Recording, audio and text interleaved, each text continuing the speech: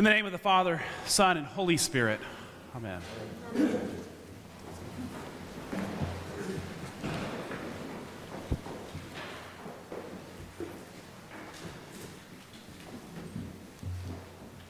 Lent.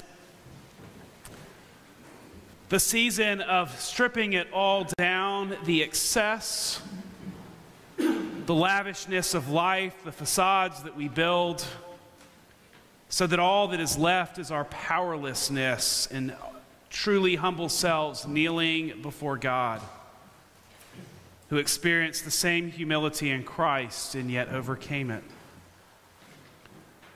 Lent, the season of turning around, of denial, of repentance, of true self-examination that can only be done in a wilderness where we are forced to reckon with ourselves, and there is nothing but God to alleviate the nature of who we are.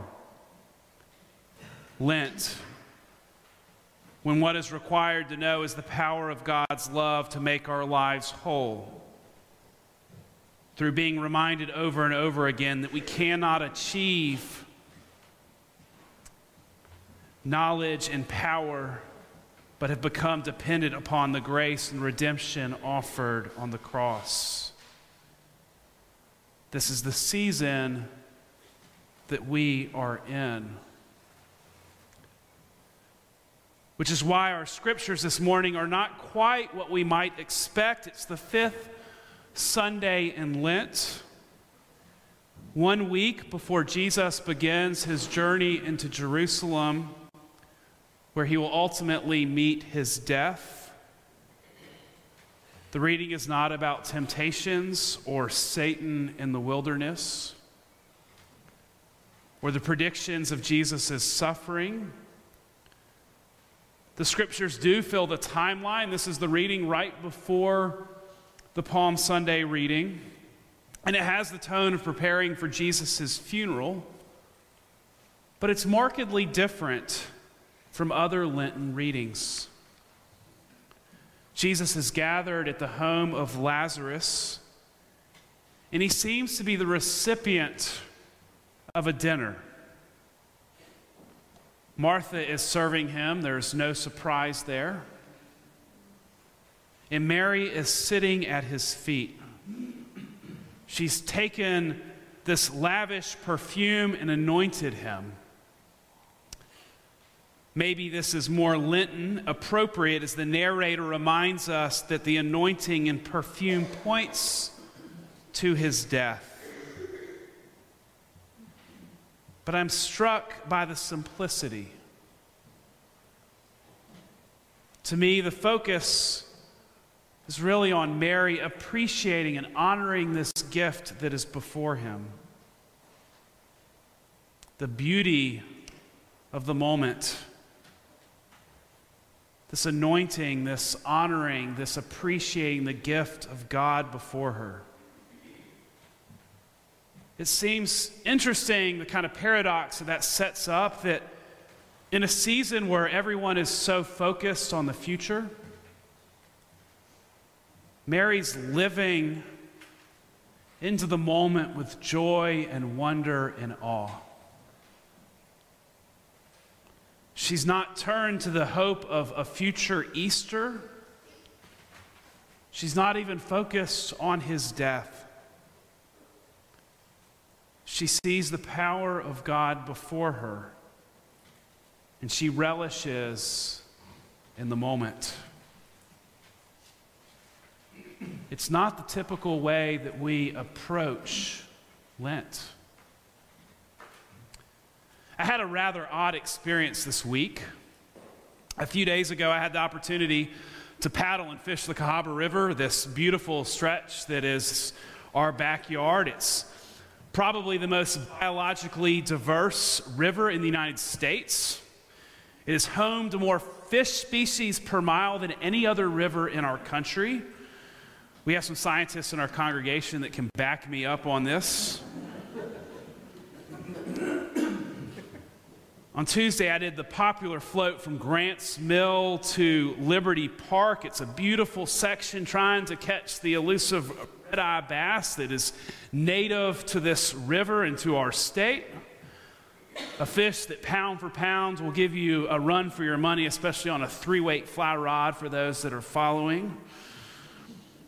We got into the water, into a canoe at 7:45 a.m. It was Tuesday. It was 56 degrees outside and overcast, and probably equally as cold in the water. And we were kind of getting ready to see the beautiful kingfisher birds and the dogwoods that are blooming and all sorts of beautiful things that God has made. And so we float about a quarter of a mile, and if you're tracking, that means it's about 7:53 a.m. at this point. And we encountered something that I was not at all prepared to see. A man my size, I'm 40, 50 pounds more than I was 15 years ago. He had a big grin on his face, wearing nothing but a Speedo and a swimmer's cap and goggles, wading into the frigid water for an early morning swim. Now, I've encountered some weird things on the Cahaba. Otters, snakes, men with a few teeth, and even a dodgier command of the English language. But this one caught me off guard. In Irondale, Alabama, at 7:53 in the a.m., in water temperatures that would have all of us questioning this person's sanity. And I don't think I've ever seen something so beautiful. I mean, think about it. No gym membership, no technology, no 75-day plan of how to get fit. Somebody just appreciating the beauty of their backyard, of seeing a gift and letting that gift heal them in their body and their soul.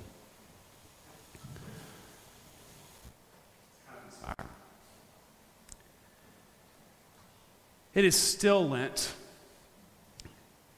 and our world is still incredibly broken. I think there is this temptation to want to point out all of the evil and sin in this world. And there's some wisdom in reflecting upon our own agency in this.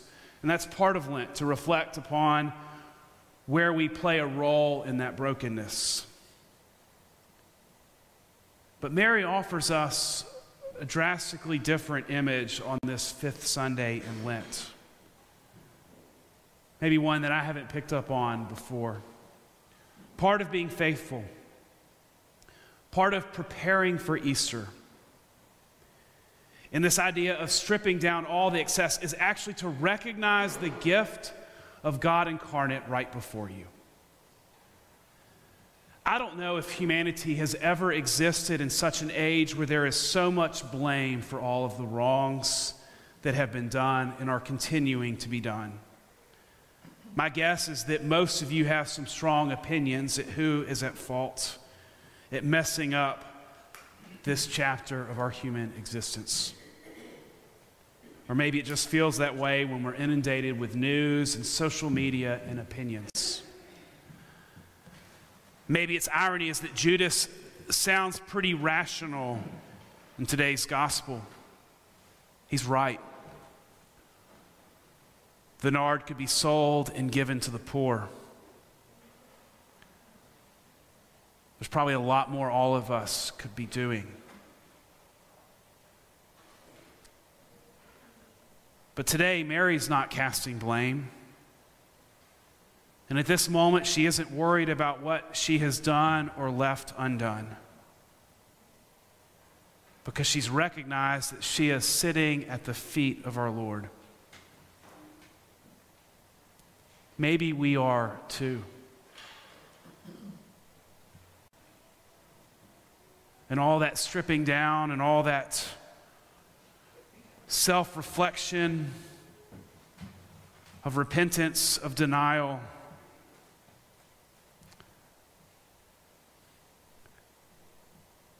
is really to help us see the beauty and wonder that is right before us, to recognize that gift. I'm not sure if it's for me to go swimming at 7:53 every morning in the waters of the Cahaba, but I'm reminded this morning that I do need to be more attuned to beauty and hope in the image of God that is before me. And maybe my task is to remind you to do the same, but I need you to hold me to that. For all of us to appreciate the beauty of what is before us. Maybe that's the simplicity of Lent. God is right before our eyes. We just have to see it. Thanks be to God.